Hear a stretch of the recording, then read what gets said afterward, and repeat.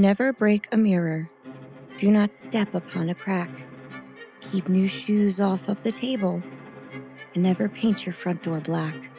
Leave tailside pennies on the ground. Shoo black cats out of your stride. Keep umbrellas closed while you're indoors. Throw your clock out when it's died. Be wary of a flock of birds that flies from left to right. And if ghosts send shivers down your spine, don't whistle in the night. Pay attention to the ladders. Walk around and not beneath. And don't forget to lock your doors. It's Friday the 13th.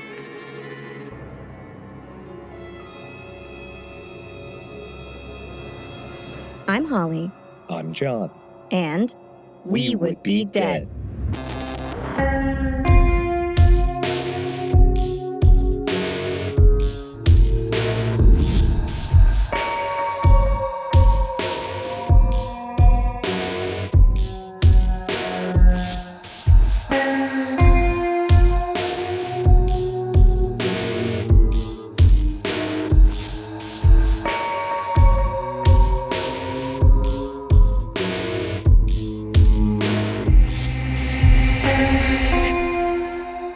Hey, John.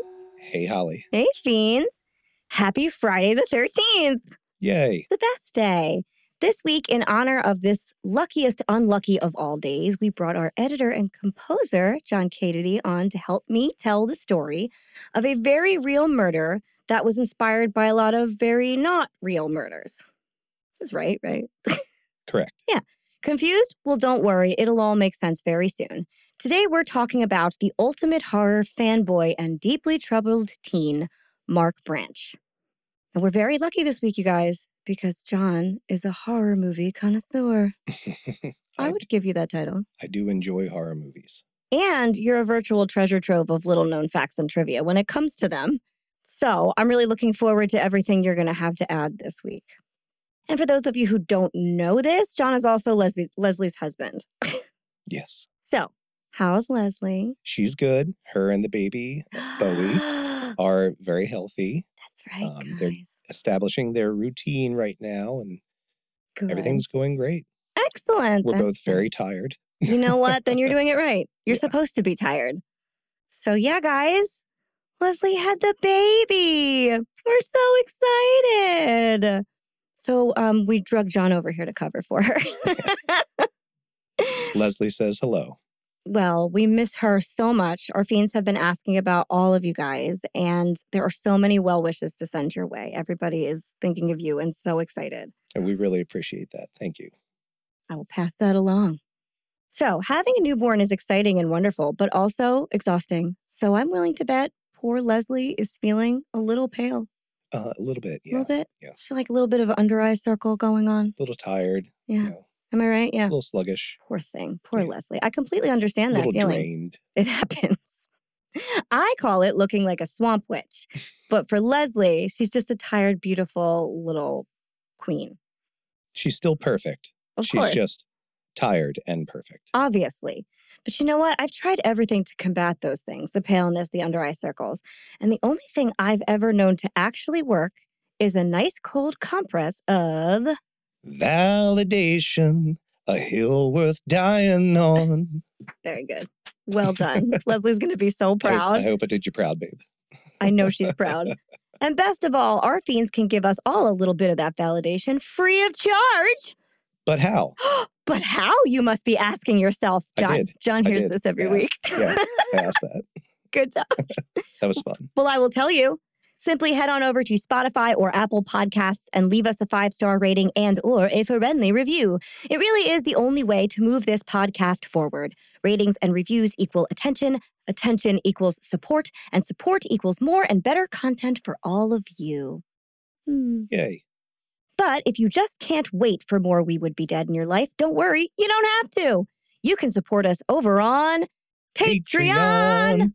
There, for just a few dollars a month, you will gain access to our entire catalog of 30-minute horror movies. And if Leslie had given birth just a week later, this would have been one of them, Friday the 13th. It almost was. We'll still do it. We'll do it for you guys It'll next. come around again. It absolutely will. So you'll get our whole catalog of 30-minute horror movies. You'll get our special mini-sodes, our weekly after show, Host Mortem, which is available in both video and audio formats. Maybe you want to see our faces. Maybe you don't. Both are okay. You'll also get a special gift in the mail from us, giveaways, merch deals, an on-air toast dedicated just to you, and more. In all honesty, we are here thanks to our patrons, so come on over and be part of the We Would Be Dead family. It's nice here. So comfy. I like it. And if all of that is a little too much for you, you can simply follow us on social media. We are at Would Be Dead Pod anywhere and everywhere you get your content. You can like our posts, share our posts, like and share our posts. That's a good one. Nice. Leave us a comment, post about your favorite episode. Let us know when you're listening. Tell a friend, tell a neighbor, tell the 20-something dude down the block who lives in his mom's garage, but somehow also has thousands of dollars worth of expensive movie memorabilia. What's his name? Sean. Sean. Okay. I see it. Then your friends and Sean can become fiends. We'll stay away from Sean for the most part, probably. Sean's happy where he is. Yeah, leave him in the garage. Yeah. He doesn't need to come. Nope. He can zoom in. It'll be fine. And then we can all hang out together or just wave at him as we walk by. That's for the best. Probably is for all of our best. I think that's all I have in the way of announcements for this week. John, do you have anything to add before we begin? No? Not particularly. All right then. On with the show.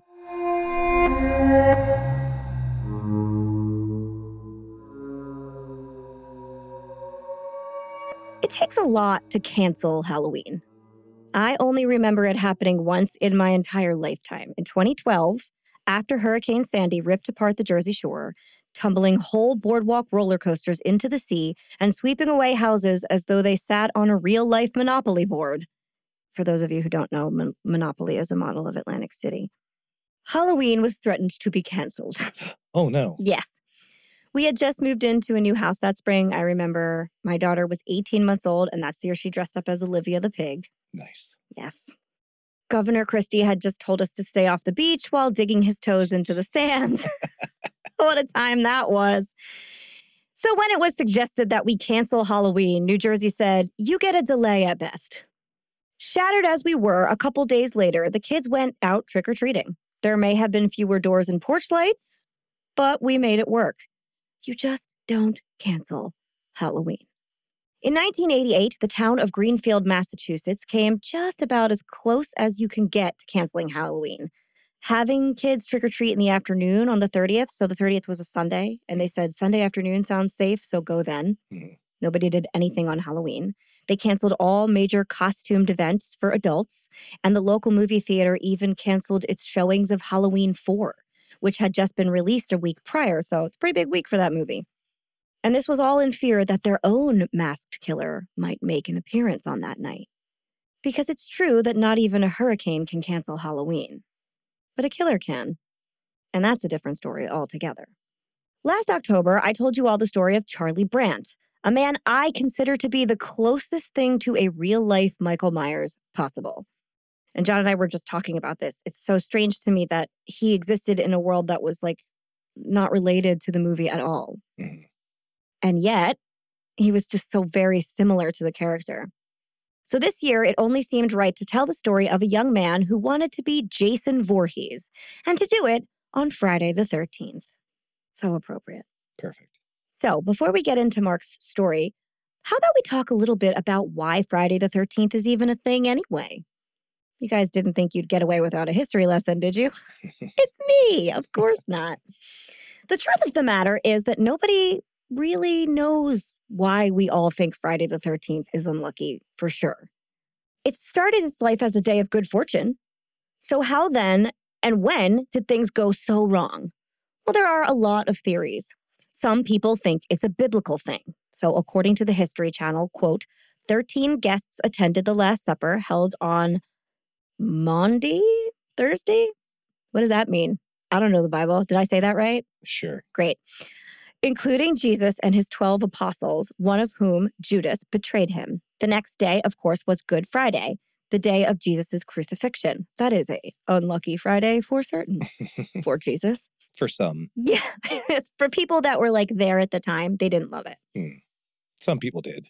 Yeah, I guess. See, I don't know the Bible. I thought everybody was sad. I just didn't want to be that guy who brought up the Roman Empire. So, How many but I guess times? I'm bringing it up. How many times a day do you think about the Roman Empire? I don't want to answer that question on air. It's at least once. An embarrassing amount of times. It's really funny. So the seating arrangement at the Last Supper is believed to have given rise to a long-standing Christian superstition that having 13 guests at a table was a bad omen. Is that something you're aware of? I didn't know that. Yeah, I'm aware that that's a superstition. Wow.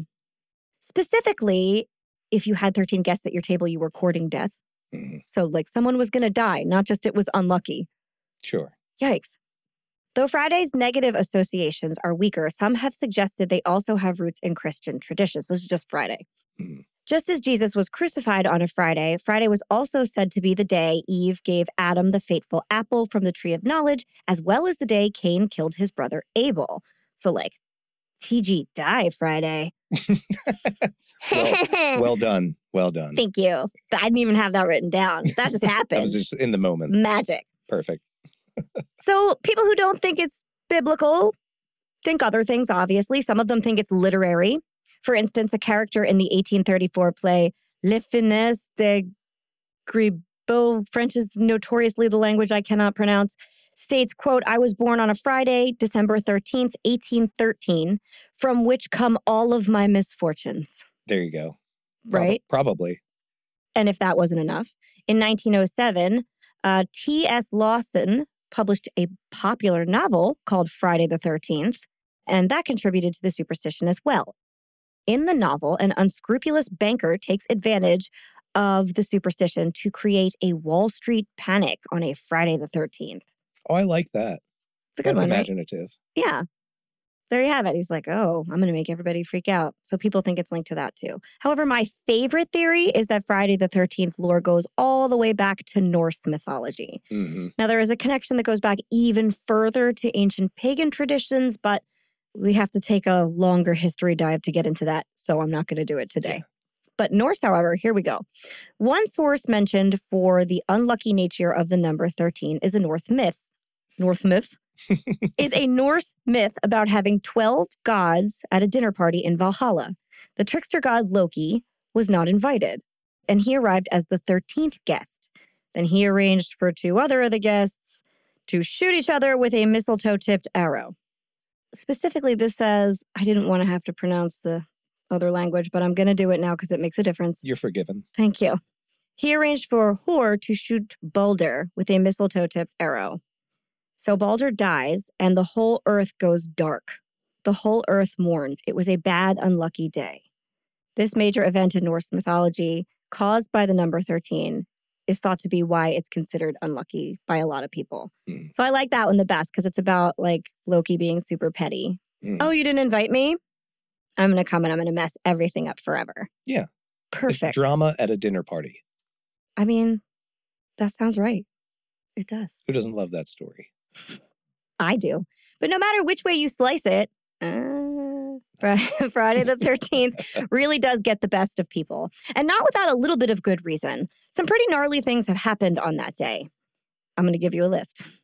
The World War II bombing of Buckingham Palace happened on Friday the 13th, as did the murder of Kitty Genovese, who we have covered previously. The Titanic didn't sink on Friday the 13th, as a lot of people like to say that it did. I don't know why. But Friday the 13th was the last normal day anyone on board would ever have. Mm. So the next day. So Saturday the 14th. Right. But I think decisions made on Friday the 13th probably affected it. Yeah, so there you go. You're right. A cyclone that killed more than 300,000 people in Bangladesh happened on Friday, November 13th, 1970. Which, like, what's the difference between a cyclone and a tornado? Is there a difference? Oh, I am not weather expert. I'm not either, but I just realized that I never see that word used. A cyclone? It's a badass word. It's a great word, but you always see tornado. I wonder if it's different. Is a cyclone a tornado at sea? I don't know. Maybe. Or am I just making that up? Let's find out. Now I'm going to have to know. Tornadoes are produced in regions of large temperature gradient, while tropical cyclones are generated in regions of near zero horizontal temperature gradient. Oh, that. Clearly. They're so different. That explains everything. Yeah. So if you understood that, you're like, God, guys, get it together. Obviously, that's the difference. We don't read enough books about weather. No, that's not one of my topics. No. In other news, Tupac died on a Friday the 13th, was not shot on a Friday the 13th, died. We have more information about that now. Yes, we do. Supposedly. Although, I'm going to have a second of a tangent. These articles were all put out, and everyone tagged me in them, of course. They're like, oh my God, cold case solved. But the solution is like a guy who admitted to it about like 100,000 times. He like wrote a book wherein he said, I was in the car with the person when it happened, and this is how it happened. And then he told a bunch of people he did it or something. So it's so anticlimactic. Is this one of those instances, do you suppose, where somebody's trying to, they're already in a certain degree of trouble and they're trying to latch onto something bigger for clout? Or It doesn't seem like that. what do you think his motivation is for? I think he just wants to be famous. Well, I guess that's what I meant. Because he wrote I don't think he's in trouble. I think it's been so long that he kind of felt a false sense of security to be like, okay, but like, guys, low-key, I shot Tupac, you know? I haven't extensively read about it, but that's what it said to me. To be very honest with you, when I read that that's how they kind of sussed this out, I was furious because I thought I was going to read about some fucking cool forensic stuff they did. I was like, oh man, there's DNA that we didn't know about and they've tested it and they found him on like the database, or they did some really clever detective work where they found evidence we didn't know. It's just some guy who wrote a book. He was just like, by the way, remember this? That was me. It was me. And the cops were like, it was you. And that was it. Why would he confess unless he did it? I mean, but for years, this guy has been like, also, I'm pretty sure it was this kind of gun. And I think it happened this way. And this is what, he was just been slowly feeding them facts until he finally said it was him, is what it sounds like to me. Guys, I could be wrong. Again, I got so furious that this wasn't like an awesome forensic reveal that I couldn't read anything. So we can talk about Tupac another time. Another thing that happened on a Friday the 13th was Uruguayan Flight 571 crash-landed in the Andes on Friday the 13th, 1972. Now, I don't know if that rings any bells, but it's the plane crash where the survivors famously ended up eating the dead to survive. The basis of the movie Alive. I think they were like a soccer team or something. I don't know. They ended up eating each other. Friday, March 13th, 2020 was the first official day of the COVID pandemic in the United States. Forgot that. Totally blocked that out of my mind. Cool.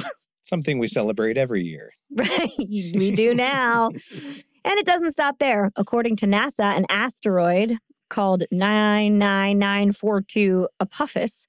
Catchy. Isn't it? Will come within 20,000 miles of the Earth on April 13th, 2029.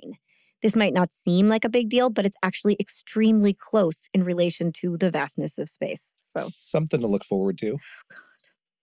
I wish I didn't know that, and so I had to tell everybody else, basically. Space Force. Civil space. Yeah, don't worry. We're covered. We're fine. We have civil space. We're on it. I hope so. But fear not, Swifties. Your queen will turn that panic frown upside down for a minute. This is a quote from CNN, by the way. Taylor Swift, who considers 13 her lucky number and early in her career often performed with the number 13 written on her hand, said, quote, I was born on the 13th. I turned 13 on Friday the 13th. My first album went gold in 13 weeks. My first #1 song had a 13-second intro.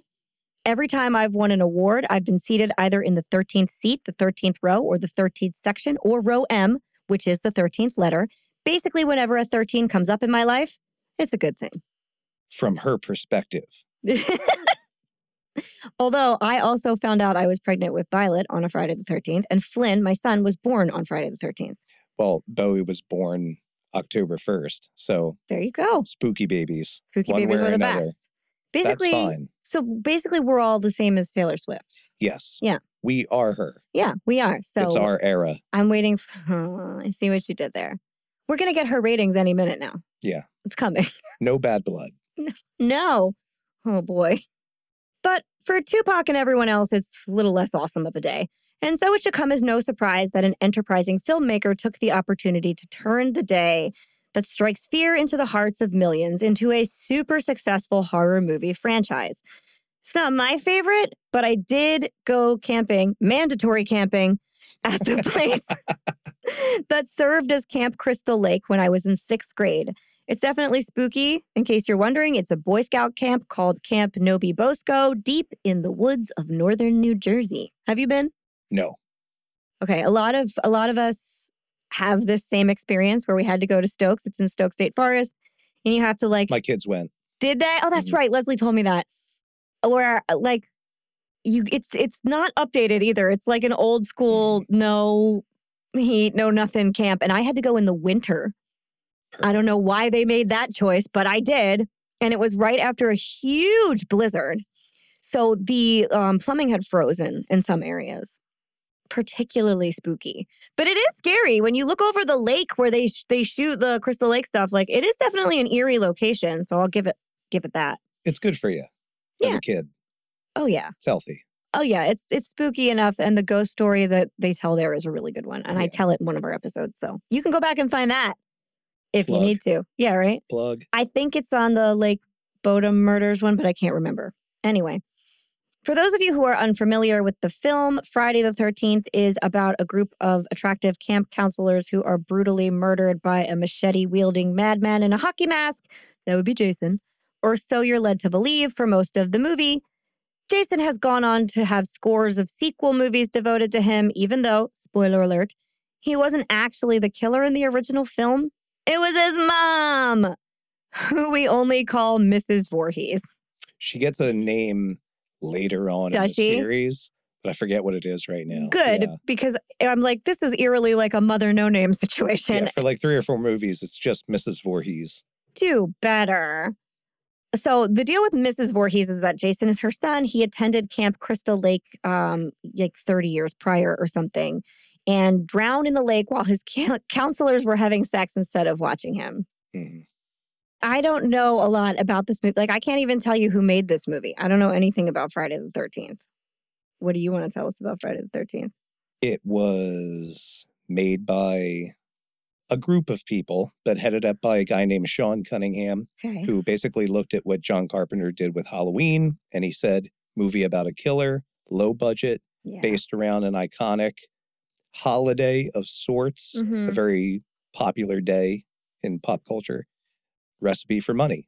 So they took out an ad in Variety, I believe, at the time.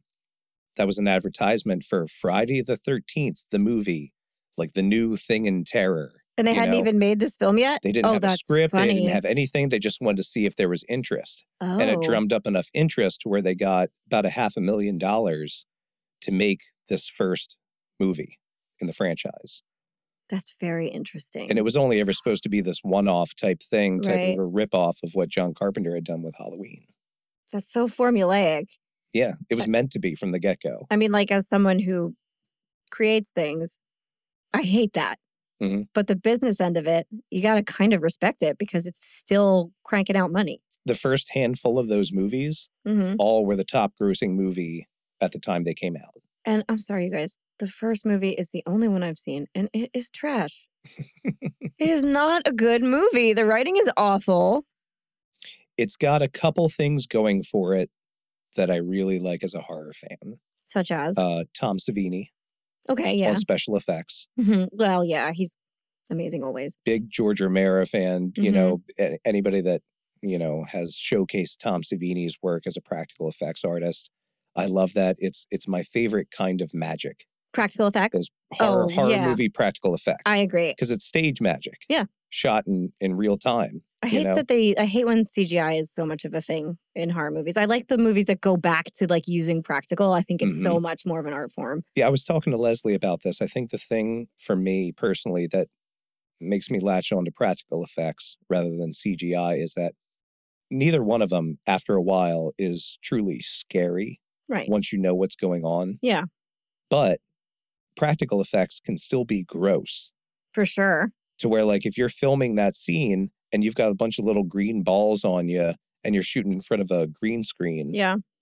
That's, you know, you have to use your imagination and act and stuff, but it's not intrinsically horrifying. No. If you're on set and you're in a lake and like there's a head with like a machete coming, out of it, like right next to you, and it's oozing and you're getting real blood splatter on you. Yeah. That's at least giving you a tangible feeling of for horror. Sure.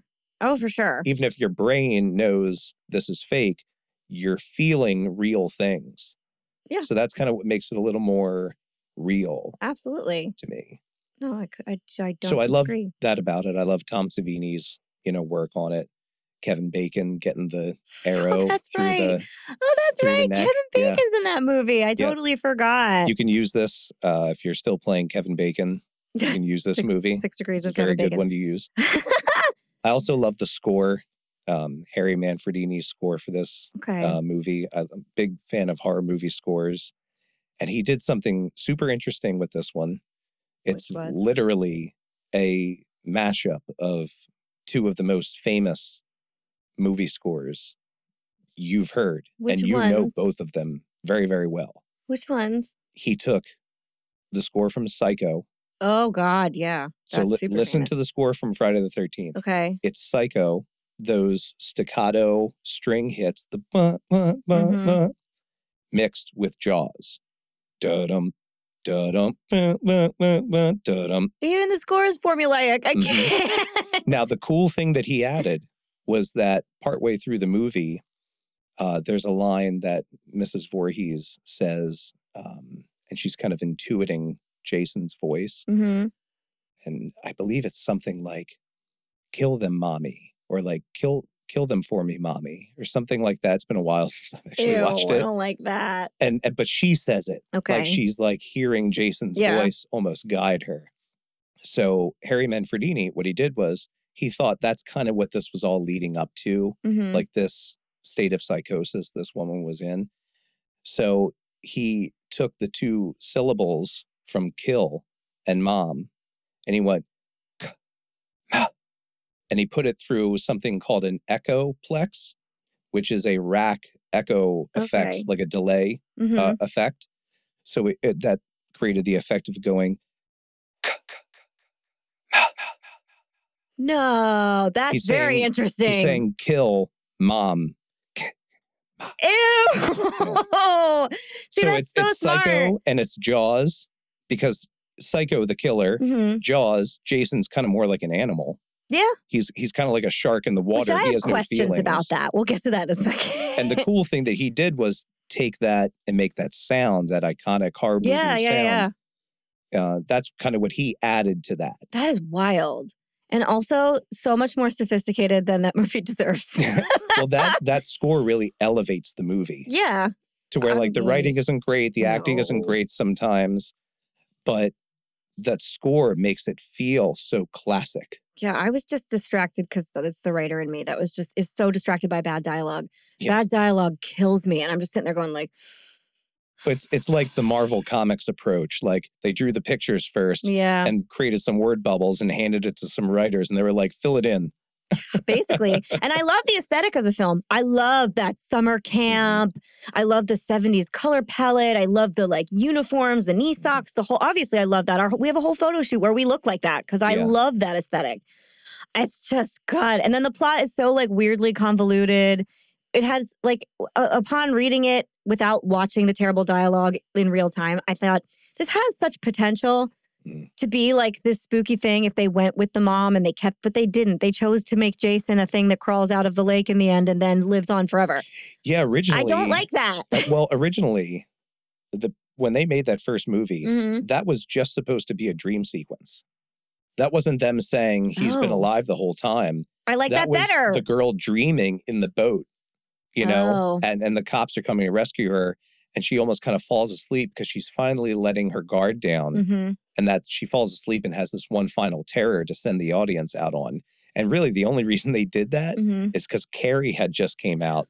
Oh my God! If you remember the end of the movie, the arm pops out of the grave. Yeah, that's iconic. That's the only reason they had the jump scare at the end. I'm so mad. Everything makes me mad. I mean, it makes sense. And what a fucking smart, business-minded team they had behind this film. But it just makes me mad. That's what this movie was. It was a horror movie on purpose. Right. I mean, there is a formula to slasher movies. They all have the same formula. Halloween started them in that format. Yeah. It started that formula. And that's Halloween gets a pass because 1, it was the first, and 2, it is still very clever. Yeah.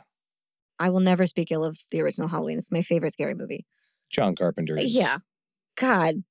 He's the best. If you guys have not listened to the interview I did with Tony Moran, who played Michael Myers, like the shade, the face and the mask. The shape. The shape, that's what it is. If you guys haven't listened to that yet, go listen to it. Tony is a trip. It was so fun. It's a really good interview. You will know so much more about the making of 70s horror movies. And it is fascinating, the things that he had to say. So go listen to that anyway. But like point of order questions about Jason Voorhees, just because I haven't watched any of the other films. Friday the 13th, not my jam. The Day, love it. The films, no thank you. They get progressively more ridiculous, like most horror franchises. And it had such potential. The mom was like this crazy, and again, that reminds me of Psycho, and the fact that it was like the twist was that it's... Well, it's flipped. Yeah, because it's not Norman Bates. Because the mom is the one killing it with her son in her head, and Norman Bates is the killer with mom in the head in Psycho. And doesn't she have like the body with her at one point or something in the end of the movie, the mom in Friday the 13th? Or they allude to that? I don't remember. Well, so in the second one, I believe, I could be getting some of this messed up. I believe in the second one is where you see like Shay Jason, like where he's been hiding. Because in the second one, Jason is I don't know actually... any of that. Okay, so in the second one, Jason actually does the killing. I figured he must. He doesn't have the hockey mask yet. That doesn't come up. The hockey mask doesn't come until the third movie. That's right. I was also furious because I didn't get the hockey mask. I watched that whole movie. Yeah, no. So the second one, he's just got a sack on his head. Ew, scarier. With one eye cut out. Yeah. Nope. But I think in that one, the final girl ends up getting away from Jason. Clearly. Because he has a little shrine set up to his mom. And because she gets her head cut off, spoilers, in the first movie, he's got her head sitting there, and she finds his mom's sweater that she was wearing. So she puts it on, and she talks to him like, Jason, you listen to me now, kind of thing. And he kind of like does that dog head tilt thing. That's Michael Myers. Yeah, exactly. Same thing. Jason does the same things in these movies. I'm glad I didn't see that one because I get mad about ripping off things that I really like unless enough time has passed. So like if I watch a modern movie that takes from Halloween, and so many do. Yeah. Like all of them do. But if At least this one was honest about it. Yeah. If I see a direct homage moment where that head tilt happens, I get excited. Yeah. But if it's too close, I'm like, ugh. And it's a genius thing to do. Oh, yeah. It's so unnerving. Well, it's so animalistic and innocent at the same time. And pointed. He's looking at this, speaking of Michael Myers, if you guys haven't seen Halloween, what are you doing?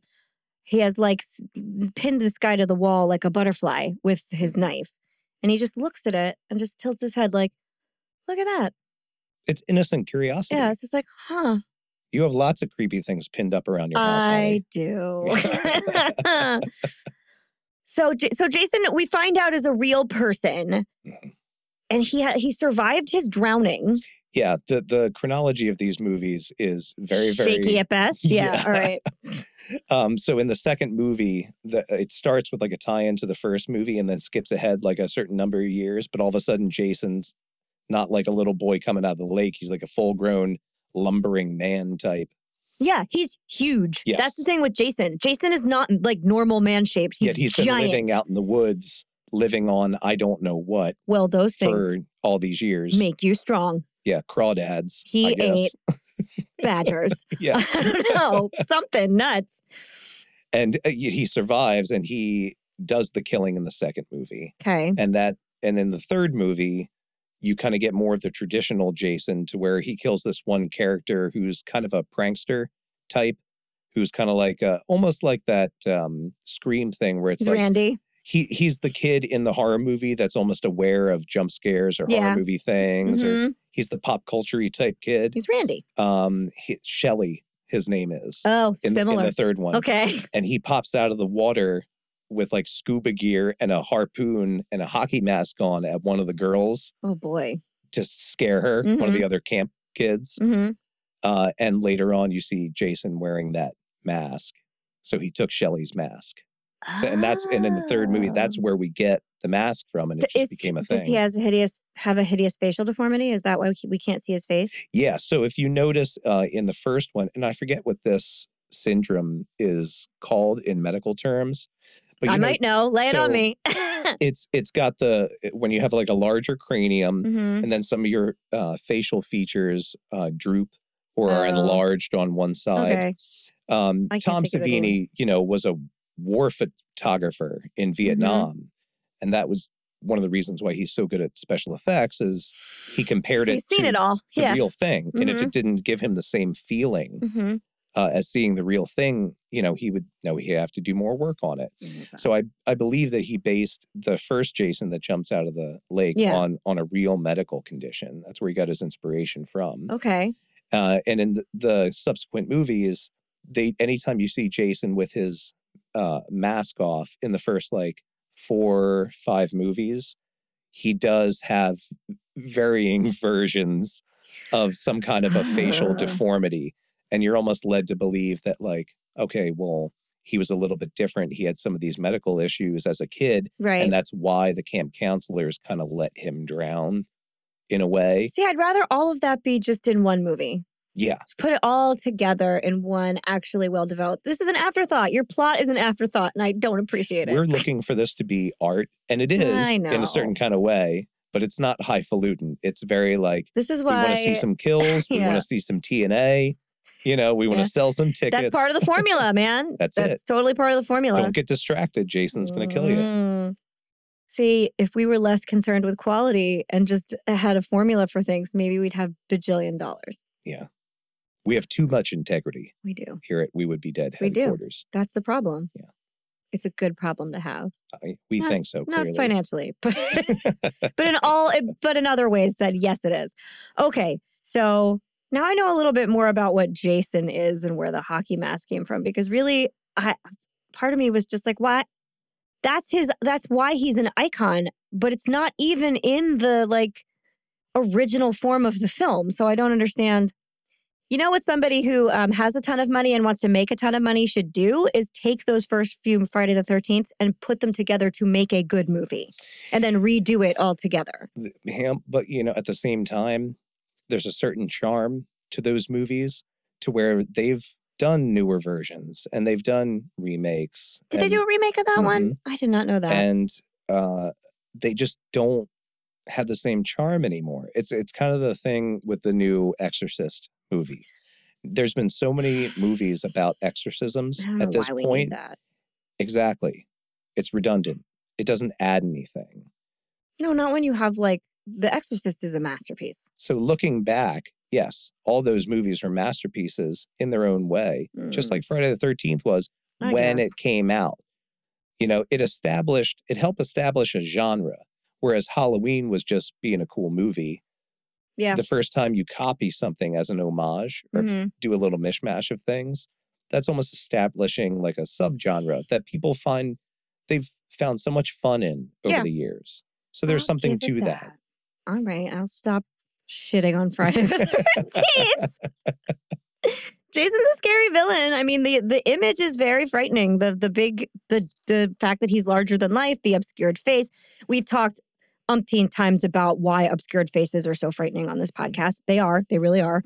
And so I was under the impression that he had a large knife, like a machete, but then there are some pictures that he has an axe. He uses everything to kill. Okay, so he does not have, Michael Myers, it's a butcher knife. Sure.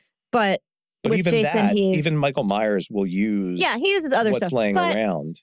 Iconically, he has a big old knife.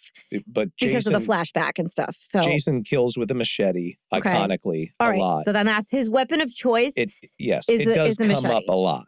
Because this is going to come back when we touch on this real case. But he'll just squeeze and pop your head till your brains come out, too. When you spend your life in the woods eating badgers and you're 7 feet tall, you can do that. Yeah, do what you got to do. You do. And sometimes you have to do that. It's all good. But you know what? If my special needs child drowned in a lake while the counselors were supposed to be watching him and were fucking instead, I might go kill all the counselors. Well, that's kind sympathetic. The actress who played Mrs. Voorhees actually Bless. brings this up. She's like, she said, people will bring their babies up and get their pictures taken with me. And I'm always like, why do you love this character so much? And parents will look at me and say, Yeah. we get it. We get Yeah, it. for sure. She's way more interesting than the actual, like, to me, than actual Jason is after that. I think that character of the mother is very interesting. But the that other one, first I'm not. movie is there's a lot of good things about that Yeah. first movie. Yeah, all right. I'll go with you on that. So Jason Voorhees, now that we know as much as there can be known in a short period of time about him, he doesn't sound like much of a hero, per se. Even if he didn't do the killing in the first film, he's still not great.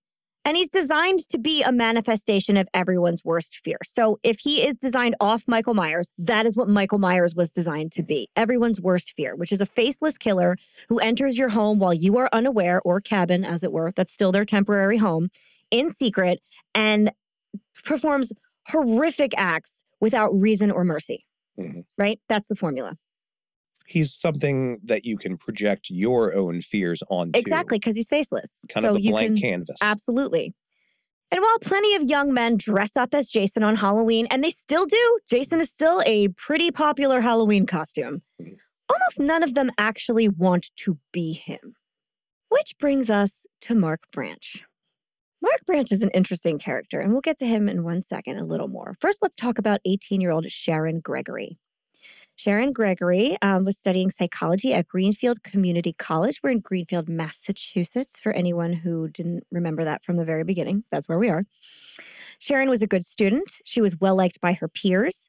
She had a boyfriend named Chris and friends that she hung out with after school and on weekends. She was living the very, college freshman dream. Just no stress, normal life, textbook, really. She lived at home with her parents, because remember I said community college, so she commuted, and her twin sister, Cheryl. All in all, Sharon is a pretty happy young woman looking out onto a future of endless possibilities. For one of her introductory psychology classes that year, though, Cheryl had to write a psychological profile on someone. I don't know if this assignment would work out well today. This is 1988, so it's a little bit different. So she had to write a profile on someone, anybody. She could interview anyone and write their psychological profile. And since Cheryl is an ambitious young lady, she chose a off-kilter, colorful local character named Mark Branch. I believe it is irresponsible for a professor to have allowed that to happen, because this is someone who, they said you can use anyone.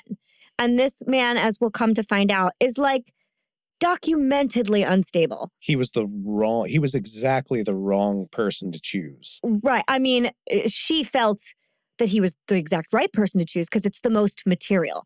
But for her actual safety, this was not advisable. Which is why I don't know that it would happen today. For a student exercise. Right. She's not a professional. This is a first-year student of psychology. Yeah. So she chooses Mark. Mark was 19 years old. He worked at the local Stop and Shop. He wasn't attending college, but he had been kicked out of 2 high schools in the past 5 years. Interesting. Yes. But one was the public high school, and then he went to a private school, and he was kicked out of that one too. And he was kicked out of both of them for threatening female classmates. This is the blanket term they use, but what he did was he would either write threatening notes about how he wanted to kill them and tape them to their locker. Cool. Or he would call them anonymously, not be like, hey, it's Mark, but creepy voice, not saying who it is, and say sexually disgusting things to them over the phone. And this is like a 15-year-old kid. Mm-hmm. So that's not awesome. And it didn't go over very well. But Mark did manage to finish out his high school degree at the special program he went to for psychologically troubled youth. So he then went to an outpatient at-risk youth program where they gave you therapy and they would help you finish your high school degree. Okay. Great. That's fine. Go finish. It has a very rehabby name, like New Promises of Hope or something. And it's not there anymore, so it doesn't matter. But that's how he graduated. After he graduated, he didn't go on to college, but he was working and living and doing okay. And for the Branch family, who there is nothing about anywhere online, not one fact, Not his parents. You can't find anything about these people. But for them, apparently this was enough. Could be for the best. Could be. Could be. I would love to say it's because the media is protecting them, but the media doesn't protect anyone. So it's definitely not because of that. But Mark also hung out with like local kids his age still, or he tried to, I should say, because he did not have a lot of friends in high school. Shock, surprise. He's like gluing murder notes to lockers. So he had a friend here and there, but he didn't have like a pack that he ran with.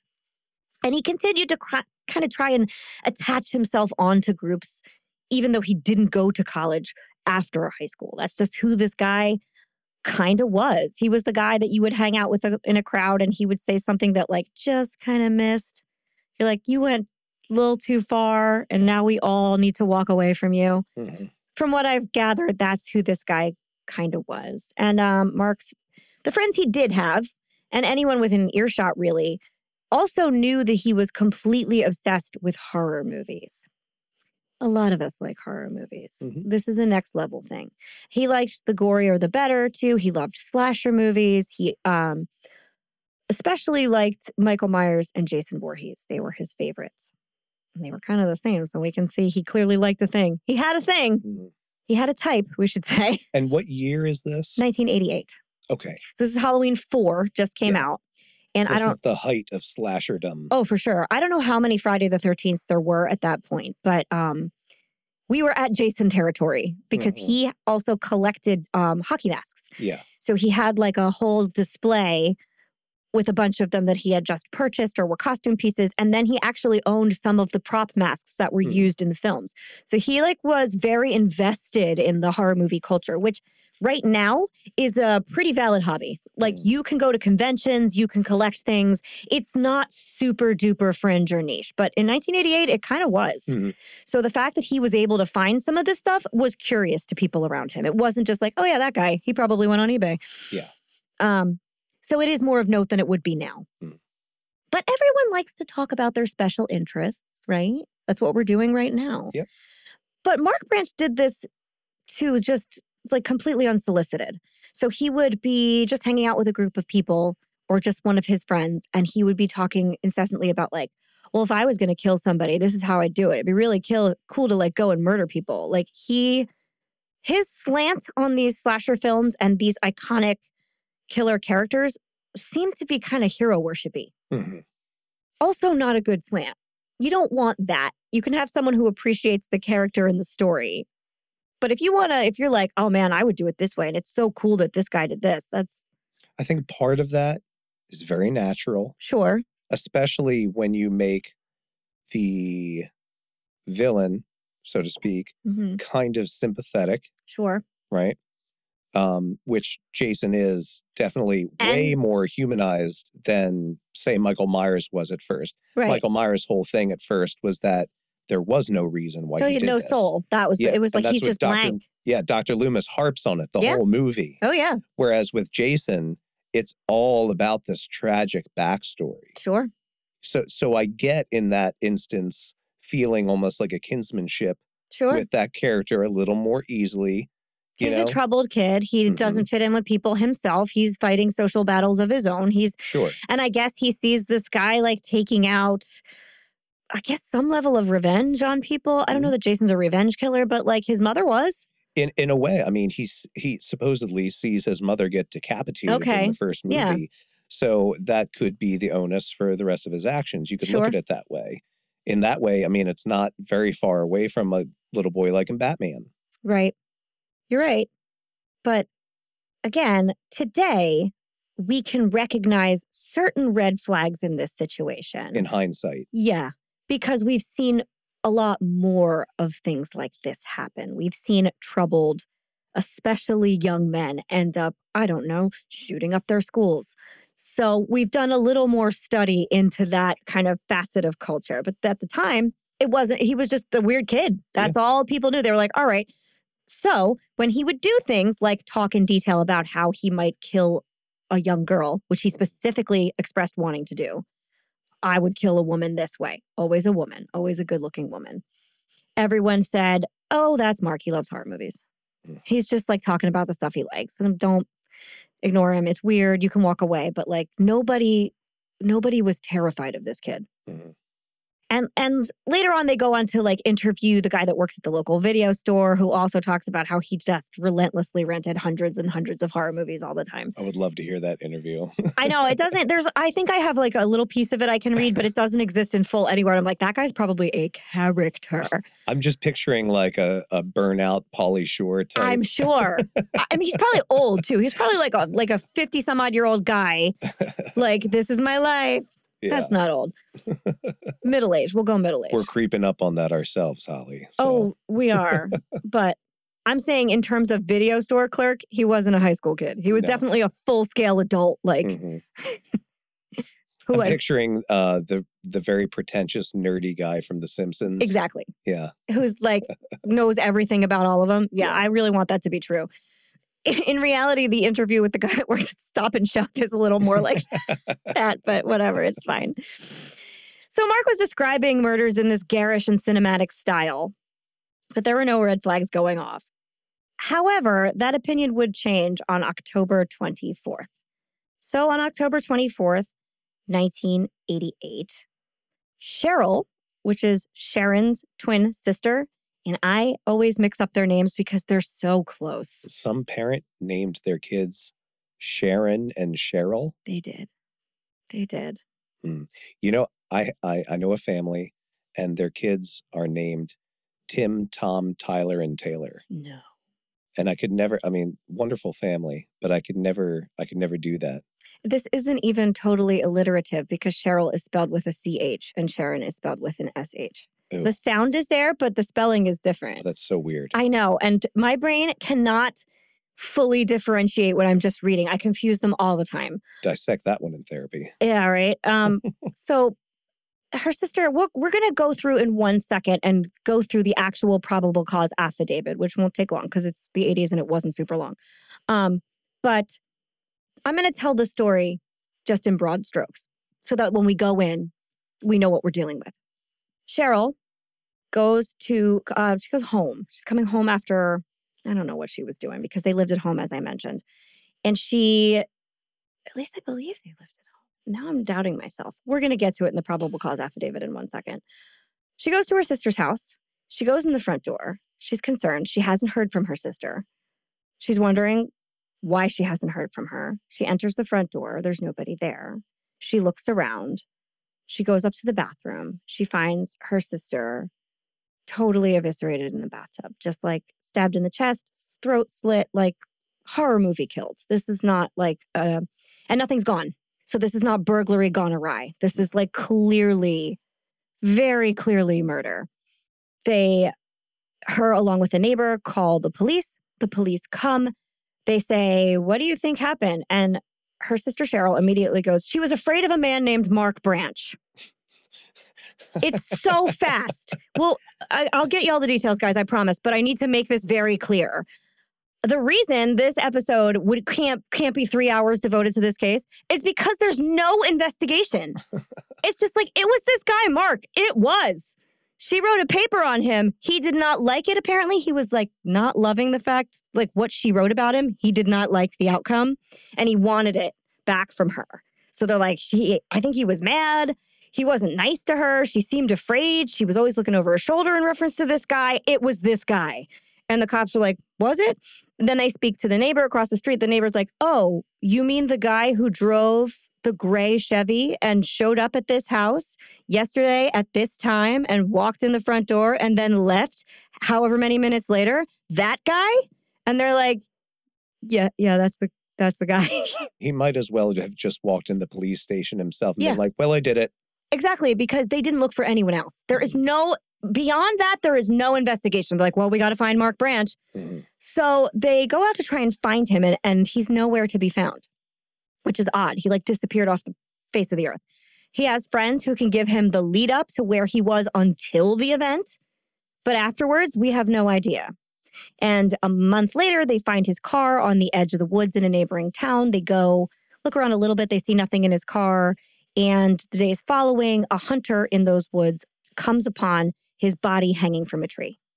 The medical examiner collects his body and discovers that the hanging occurred what appears to be right after the murder.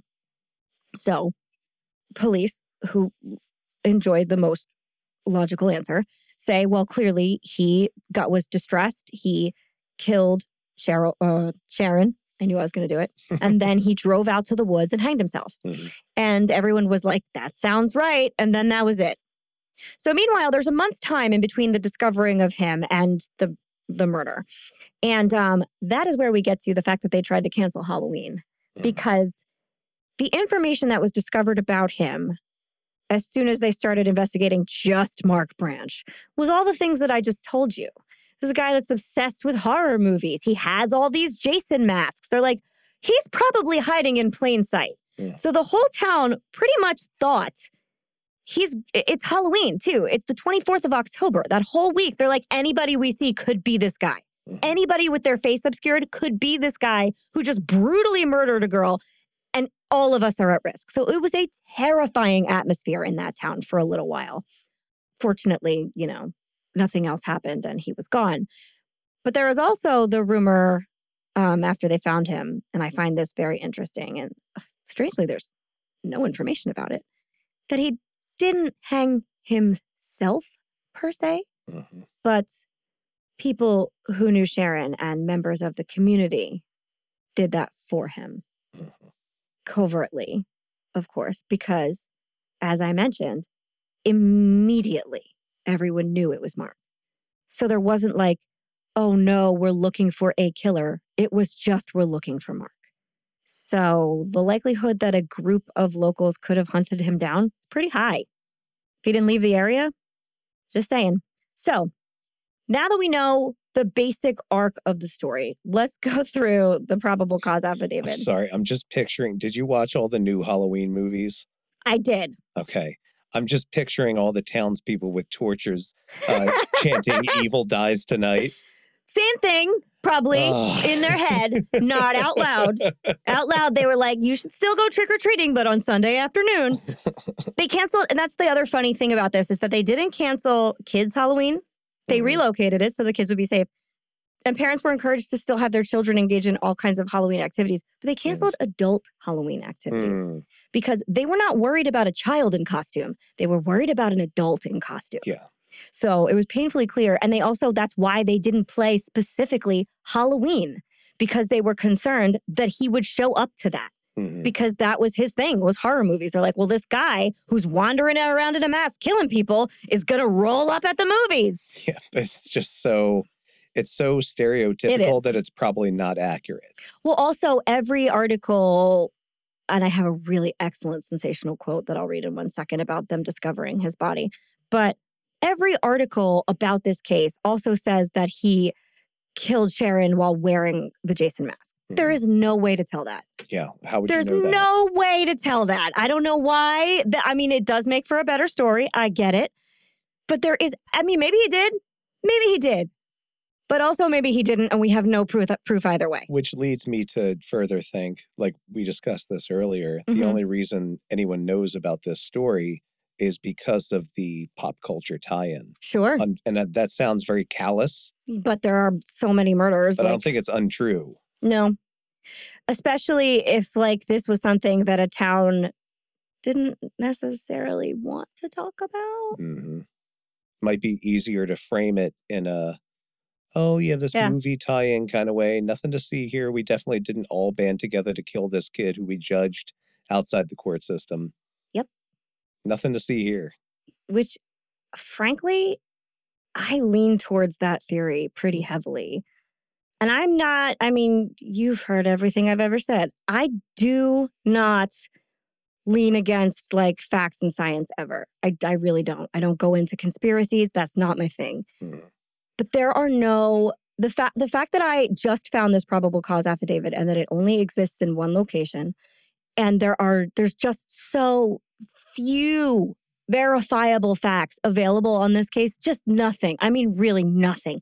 Even a newspaper article from a local newspaper that I will read, which interviews all of his friends, is buried under tons of other things. You cannot find it online. It's buried within another article, then it's clickable and you have to download it. It's like, it's not there. Yeah, I don't want to sound like a conspiracy theorist right now, Mhm. because you can open the door for this line of thinking and go way too far with it. But any fact you've heard, any document you've read has been documented and written down by another human being. Sure. And in a way, you're choosing to trust that what this person has documented was actually what happened. And it's not just something you're reading on the internet or something that was stuck in a record box. Yeah. And I know that flies in the face of, we need to all believe in, that there is a common truth here and that we can believe in things. But at the same time, just take it with a grain of salt. This is written down by somebody else who may have had different motivations. Like in this instance, a town that was trying to cover up what they thought was vigilante justice. Yeah. So but that's is why more akin to like sundown town activity. It absolutely is. But I mean, without the racism. But that's why when I research a case and when we fully produce a whole case, I triangulate information. Mm-hmm. I never just trust a source. I have tons of sources. Mm-hmm. And I don't tell our listeners a fact unless I have read that fact in at least 3 other places, all of which are places who have checked their facts. So yeah, we are believing interviews and stuff, but triangulating things really does show you all the angles and you can kind of suss out approximately what's going on. Which makes this case troubling. Exactly, because I can't triangulate any of this. Mm-hmm. All I have are like ranker articles and like the CNN coverage about Friday the 13th. That's like a puff piece. It's not all like pop culture. All oriented. of it is. All of it is. It does not exist in like a very news-related format. Yeah. So to me, I was like, this is fun to talk about because it's Friday the 13th, but I can't give it the normal attention I give a case. Yeah. It doesn't exist. Mm-hmm. So what I'm going to do is I'm going to go through the affidavit and then I'm going to go through the one good article that I do think has video surrogate in it for you. Nice. And then we can kind of give our thoughts on it. So here you guys go. Okay, so following is the text of Greenfield Police Captain Joseph P. LaChance's affidavit summarizing events before and after the murder of Sharon Gregory on October 24th, which established Mark Branch as the chief suspect in the crime. Quote, I am a police officer with the Greenfield Police Department. I have been so employed for over 20 years. My rank is captain. On October 24th, 1988, at approximately 12:30 p.m., this is bright light of day, I was notified that the Greenfield Police Department had received information of a death at 138 South Shelburne Road in Greenfield. The report was made by the wife of Greenfield Police Officer Harry Burns. Why was it made by Harry Burns' wife? We don't know. Who had learned of the death through the deceased's sister. Why is that the woman that made the police report? That is never done. Never done. The police report isn't some random police officer's wife. That is what I'm talking about. Greenfield Police Officer Jack Needies, can't hear it pronounced anywhere because nobody reads it, was sent to 138 South Shelburne Road with another officer. They found the deceased identified as Sharon Gregory in the upstairs bathroom at that address. Staff Sergeant Norman Roberts of the Crime Prevention and Control Unit of the Massachusetts State Police attached the Northwestern District Attorney's Office and the medical examiner, blah, blah, blah, blah, blah, were notified, reported to the scene. Later, the medical examiner's van with Albert Gickness, MD, good name, arrived and Trooper Timothy Sicard arrived next. Those are all the people. Those are real people. They were there. We have our cast of characters. We sure do. Preliminary examination of the deceased at the scene showed evidence of multiple stab wounds about the back and head and that the deceased's throat had been slashed. There was a large amount of blood in the bathroom and outer hall, as well as traces of blood on the stairway. The weapon used to inflict the injuries was not found at the scene, and the deceased was clothed. We never find that weapon, BT dubs. Mm-hmm. Detective F. Peter Clark spoke with the deceased's sister, Cheryl. She resided at the same address, with the deceased and their parents. She told Detective Clark that the deceased had recently been concerned about an individual named Mark. So there it is, immediately, who Cheryl knew to be a person who hung around with Scott Landry of Maple Street in Greenfield. Now, Scott Landry is his one friend, and every piece of information we know about Mark, we get from Scott. Okay. The deceased had told Cheryl she was frightened by the manner in which Mark stared at her and other things. Cheryl said that she did not know Mark's last name. Yes, she did. But that she had been to his residence. Cheryl and I proceeded pursuant to her directions to Meadow Lane, that's his house in Greenfield. She pointed out a house, which is 112 Meadow Lane, as being the house at which Mark lived. So Cheryl was able to take them to Mark's house. Later, I went to 112 Meadow Lane, a single-family home with Detective Clark and Trooper Leonard Crossman of CPAC. We went to the door and knocked. The door was answered by Mrs. Branch, Mother No Name. Detective Clark knew Mrs. Branch to be the mother of Mark Branch, who Detective Clark knew from an investigation several years ago. He knew the mom? No, he knew Mark. Mark. I'm guessing it was because of the notes on girls' lockers, but it doesn't say. Yeah. Mrs. Branch responded that Mark Branch was not at home, but that he did live at that address. She said that she had seen Mark Branch that morning at the house at about 10:30 a.m. with Scott Landry. She had then left to go shopping and had not seen Mark Branch since. Prior to 10:30 a.m., Mark Branch had gone to and returned from a meeting with his counselor at the Massachusetts Rehabilitation Commission, part of the special school scenario. Okay. Mrs. Branch described Mark's motor vehicle. It's a gray Chevrolet Chevette in good shape. A check with the Registry of Motor Vehicles through the computer link shows a registration to Mark W. Branch at 112 Meadow Lane in Greenfield, so it all checks out. He drove a 1983 Chevy Chevette. It was gray with Massachusetts registration and plates. The vehicle is listed as a two-door sedan, and there's all the numbers on it. At 6:25 p.m., Michael J. Rockwell of 144 South Shelburne Road, Greenfield, which is the residence directly west of the deceased's residence and who is employed by Judd, it doesn't matter. So this is the neighbor. Telephoned Greenfield police. He then came into the department where he was interviewed by Sergeant Edward Paremba and Trooper Timothy Sicard.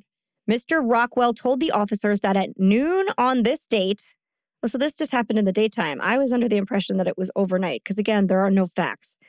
He had just begun to watch television, so he was watching his programs, when he heard the sound of a car door closing. The sound came from the driveway to the east of his house. He looked out of his window and observed a dark gray Chevette, possibly two-door, parked facing the driveway. The front end of the Chevette was about even with the walk going from the driveway to the door of the residence. Mr. Rockwell observed a white male, approximately 6 foot tall, about $180, with dark hair. Mr. Rockwell said the hair was a long military cut. He did not see any facial hair. The man was wearing jeans, a jean jacket, so a Canadian tuxedo, both acid washed, looking good. The man was clean cut. The man had his hands in his pockets, and Rockwell watched him walk to the front door. He was not wearing glasses. So if he's not wearing glasses and we can see his face, he's not wearing a hockey mask. Mm-hmm. Confirmed. Every article says he was wearing a hockey mask. That's more fun. It is way more fun, but totally wrong. Between 3 and 5 minutes later, Mr. Rockwell again heard a car door from the direction of the driveway. So this is just a few minutes later. He looks out the window, sees the Chevette, the engine starts, Chevy backs out of the driveway and leaves. So he's only there for a few minutes, okay? Approximately 30 to 40 minutes later, Mr. Rockwell again heard a car door in the same driveway. Looking out, he saw Cheryl's car pull in.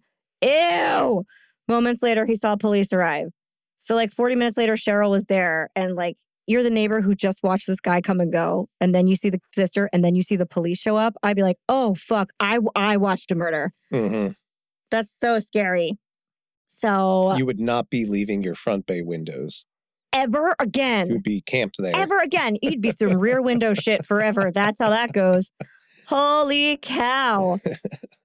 So they had the neighbor is this the guy? They ID a photo and he's like, yeah, that's the guy. And it's a color photo of Mark Branch. Pretty accurate. So there you go. And they have Scott ID him too. Is this Mark? Yeah, that's Mark. Again, never any question, never any mystery. No. No confusion. Nope. Everybody knows it's this kid. Yep. It is this kid. Yeah. No investigation. It just is this kid. Which is also true, but wow, what a leap. I've never read another case where they're like, we think it's this guy. And the cops were like, it's definitely that guy. We're not going to even look. Mm-hmm. I mean, they cops align to one person sometimes, like their suspect in their mind, but it's rarely just someone who's like mentioned off the cuff. It's usually someone a cop likes to fixate on. Mm-hmm. So Troopers Sicard and Leonard Crossman met with Scott Landry and his father at the police department. Remember, Scott Landry is like Mark's one friend.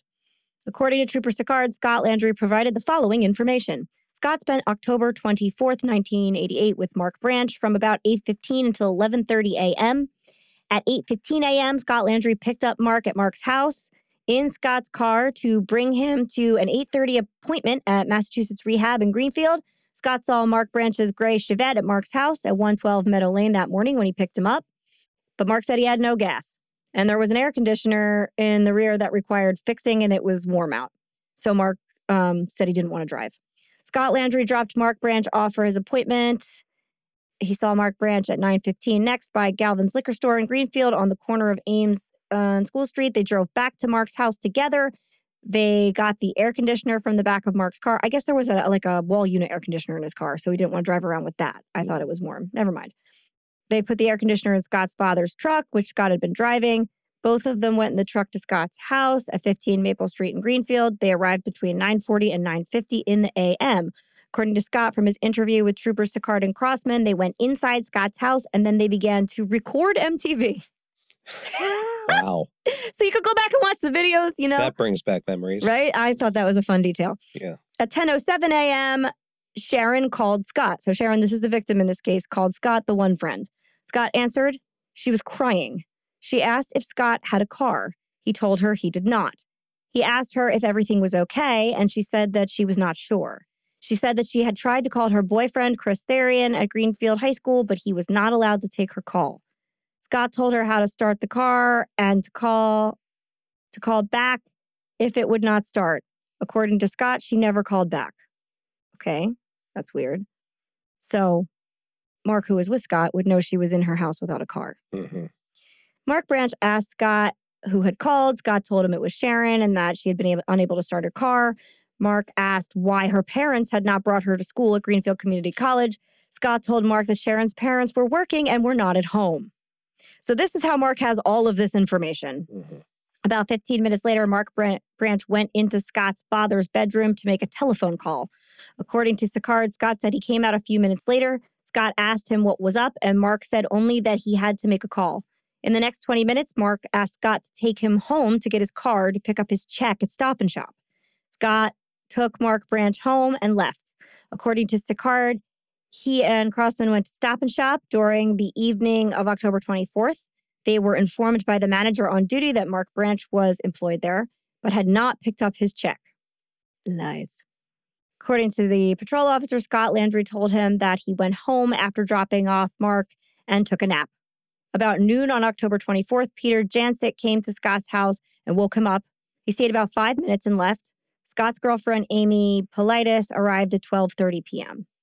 Scott Landry told Sicard that he received a telephone call from his mother who told him that a girl had committed suicide. He went out to look for Cheryl's boyfriend, Peter Jancic, but he could not find him. Scott went to the high school and met with Chris Therian, Sharon's boyfriend. He told Therian that one of the twins had committed suicide, but he did not know which one. And this is her boyfriend. Mm-hmm. Therian and his mother then went to 138 South Shelburne Road, where Trooper Sicard met them. Scott Landry told Trooper Sicard that Mark's blue jacket was in the back of his father's truck when he dropped Mark off at his house. He told Mark to take it, but Mark said he would be by to pick it up later after he picked up his check at Stop and Shop. Mark Branch did not come back while Scott was home. Scott Landry further told Trooper Sicard that Mark Branch would at times wander aloud, how it would feel to kill someone. Scott told Sicard that Mark religiously tapes and watches horror films and smut. He named Friday the 13th and Halloween. Scott said that Mark patterned his own life on characters from these films, including Jason from Friday the 13th and Freddy Krueger from Nightmare on Elm Street. Good luck with that. Scott told Sicard that Mark Branch owns 7 hockey masks. Such masks were worn by Jason in the movie. According to Scott, Mark does not play hockey. Good detail. He also has the same kind of combat boots and shirts that are worn by the main characters in some of these horror movies. See, like Michael Myers' heavy black boots, I'm guessing. Yeah. Scott Landry told Sicard that he and Mark had hung out together since 3rd or 4th grade. Oh, and if you guys listen to the Tony Moran interview, those are military boots. They're like Air Force boots. Anyway, he said Mark had attended a school for troubled kids and that Mark's mother had once told Scott that Mark had attempted suicide. That fact is in no other articles anywhere. Scott also said Mark had gone to Belmont State Hospital for about a year between his 16th and 18th birthdays. He also attended a special school in Northampton for young people with mental or emotional difficulties. Again, not included anywhere. Trooper Sicard called Northampton Center for Children and Family Services on Pomeroy Terrace in Northampton, and they confirmed that Mark Branch had been enrolled there and had graduated. Special school. Scott Landry told Trooper Sicard that Sharon and Cheryl Gregory often mocked him and made fun of him in his presence. Boo. Within the last week, Mark Branch had said to Scott that these two girls angered him. Scott Landry told Sicard that Sharon Gregory had taken photographs of Mark Branch and that Mark had told Scott that he wanted those photographs back. Detective Peter Skerritt returned to 138 South Shelburne Road after 11 p.m. on October 24th. He found 2 photographs of Mark Branch under a box on top of a desk in the deceased's room. So Sharon had those pictures. Detective Clark interviewed Amy Politis on October 24th. In the afternoon, Miss Politis was Scott Landry's girlfriend. She is 18 and a student. According to Detective Clark, Ms. Politis told him that she knows Mark Branch. She said further that Mark was an admirer of the movie Friday the 13th and of Jason. Ms. Politis told Detective Clark that Scott Landry and Mark Branch would watch violent movies, such as Friday the 13th at home, and Mark talked about living out a fantasy of being Jason, the character from the series of the Friday the 13th movies. She also said Mark had shown her items he had purchased through the mail about Jason from the movies, and that he kept these items in his room. These items included dolls of Jason, the hockey mask used by Jason, and videotapes of the movies with Jason. Detective Peter Skerritt spoke with Thomas Smith, MD, who conducted an autopsy of the deceased. This is also, you can't find the autopsy report. It doesn't exist, which Freedom of Information, almost all of them are everywhere. Mm-hmm. Dr. Smith said, upon first impression that the instrument which made the stab wounds in the deceased was likely a single-edged knife with a blade of approximately 1 to 1.5 inches. That is actually a little blade. Mm-hmm. Wide. Sorry, blade width. Still. Yeah, and the blade length was between 4 and 5 inches, which is fine size, but it's not a huge knife. It's a kitchen knife. Yeah. Death resulted from multiple stab wounds numbering about 24. That's a lot. Detective Skerritt saw the deceased's motor vehicle license, which showed a date of birth as 3/26/1970.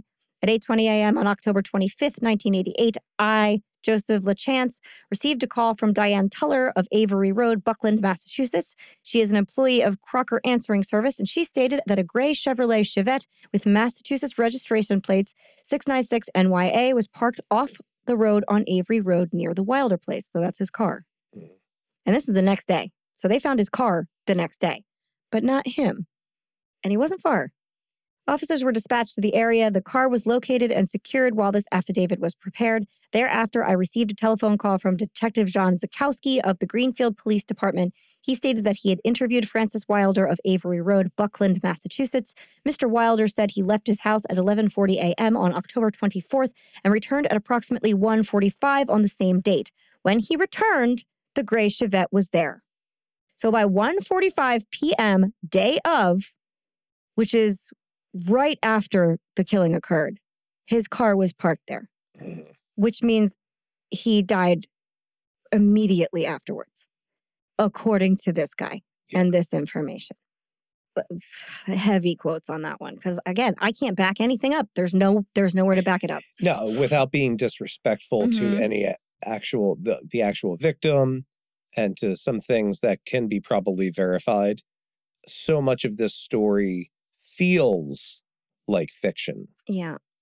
I don't know if that's just because of the lack of documentation or verifiability, or its tie-ins with the movie world and the pop culture world that just make it seem that way. Yeah. Here's the thing.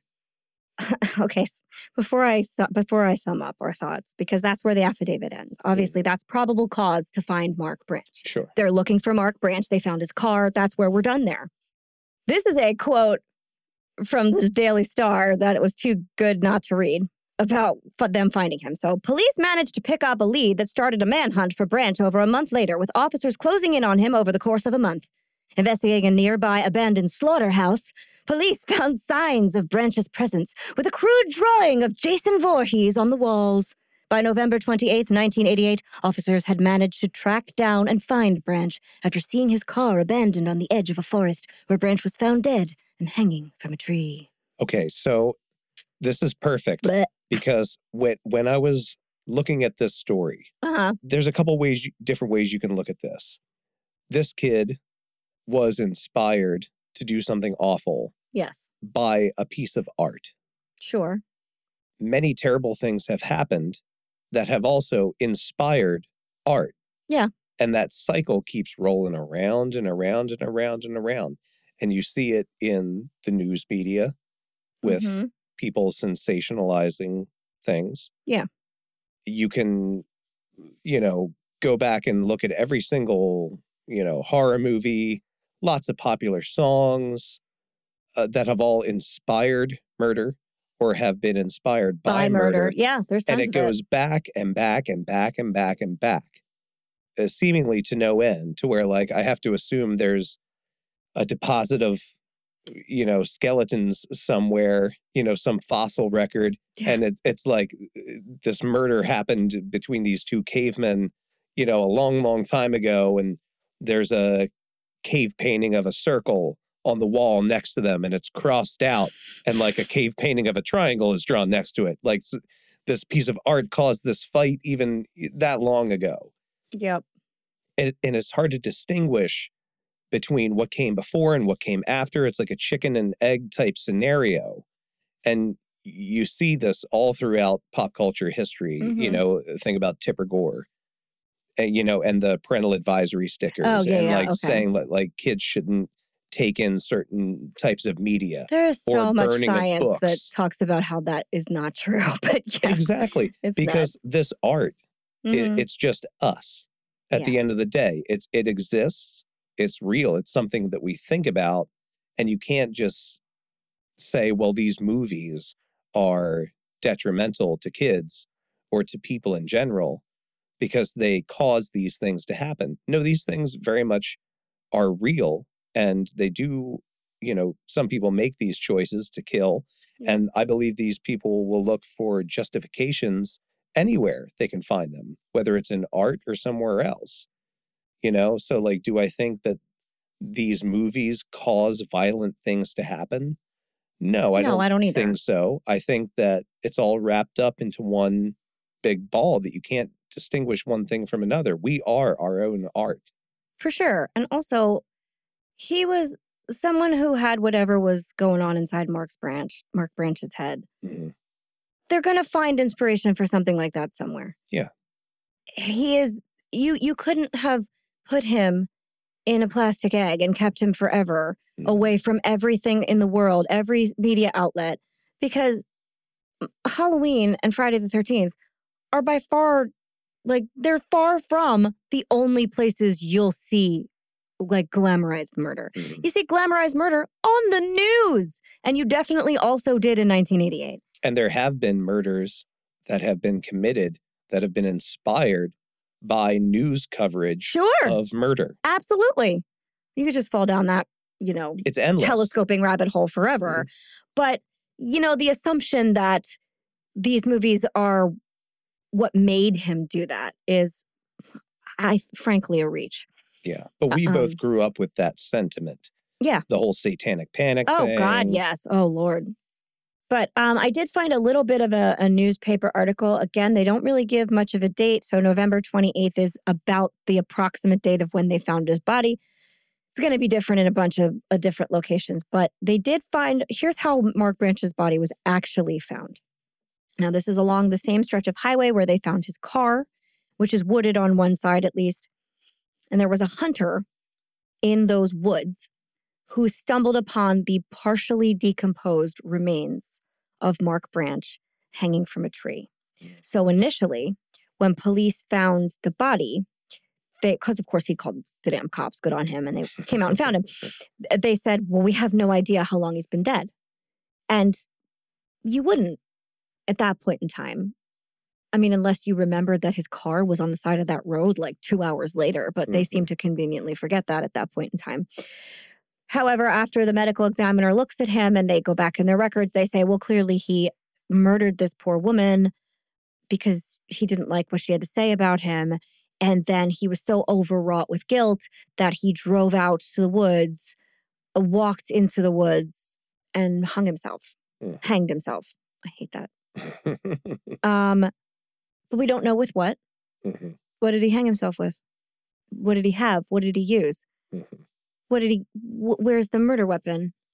Where's anything?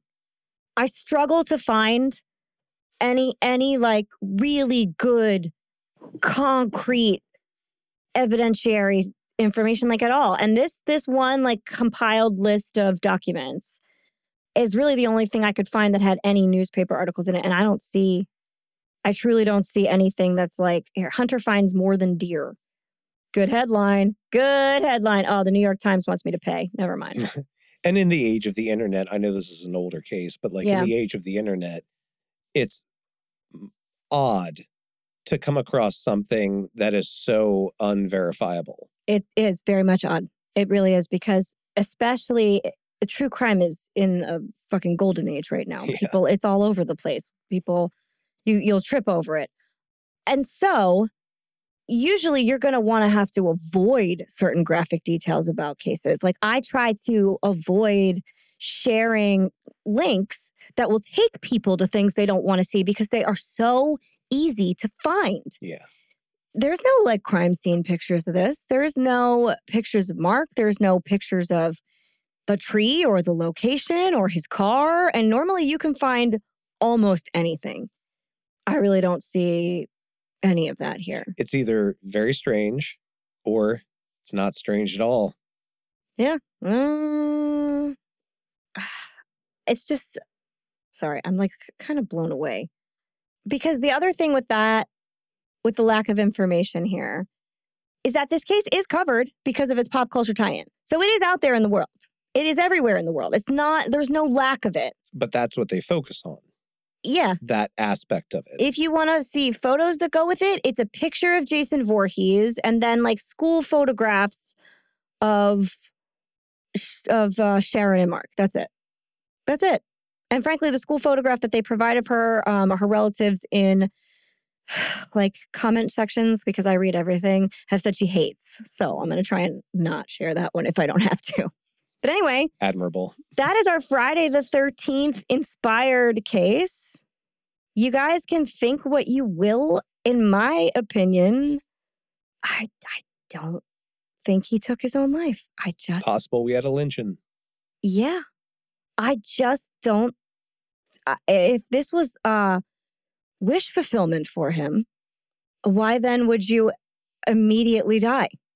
If he idolizes these people who come back time and time again and kind of get away with it, unless that wasn't actually Mark Branch they found, and he's still wandering those woods with a kitchen knife. Evil dies tonight. And that's where we end this story. I choose to think that. So, a toast? Toast. To Sharon.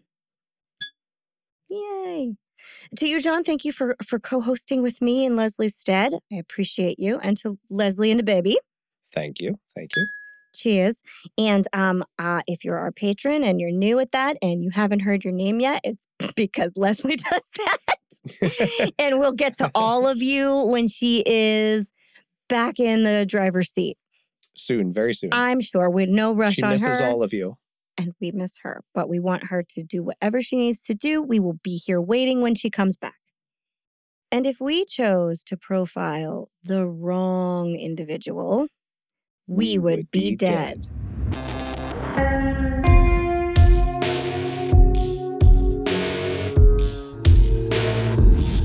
Thank you for listening to the We Would Be Dead podcast. Hit subscribe now to never miss an episode.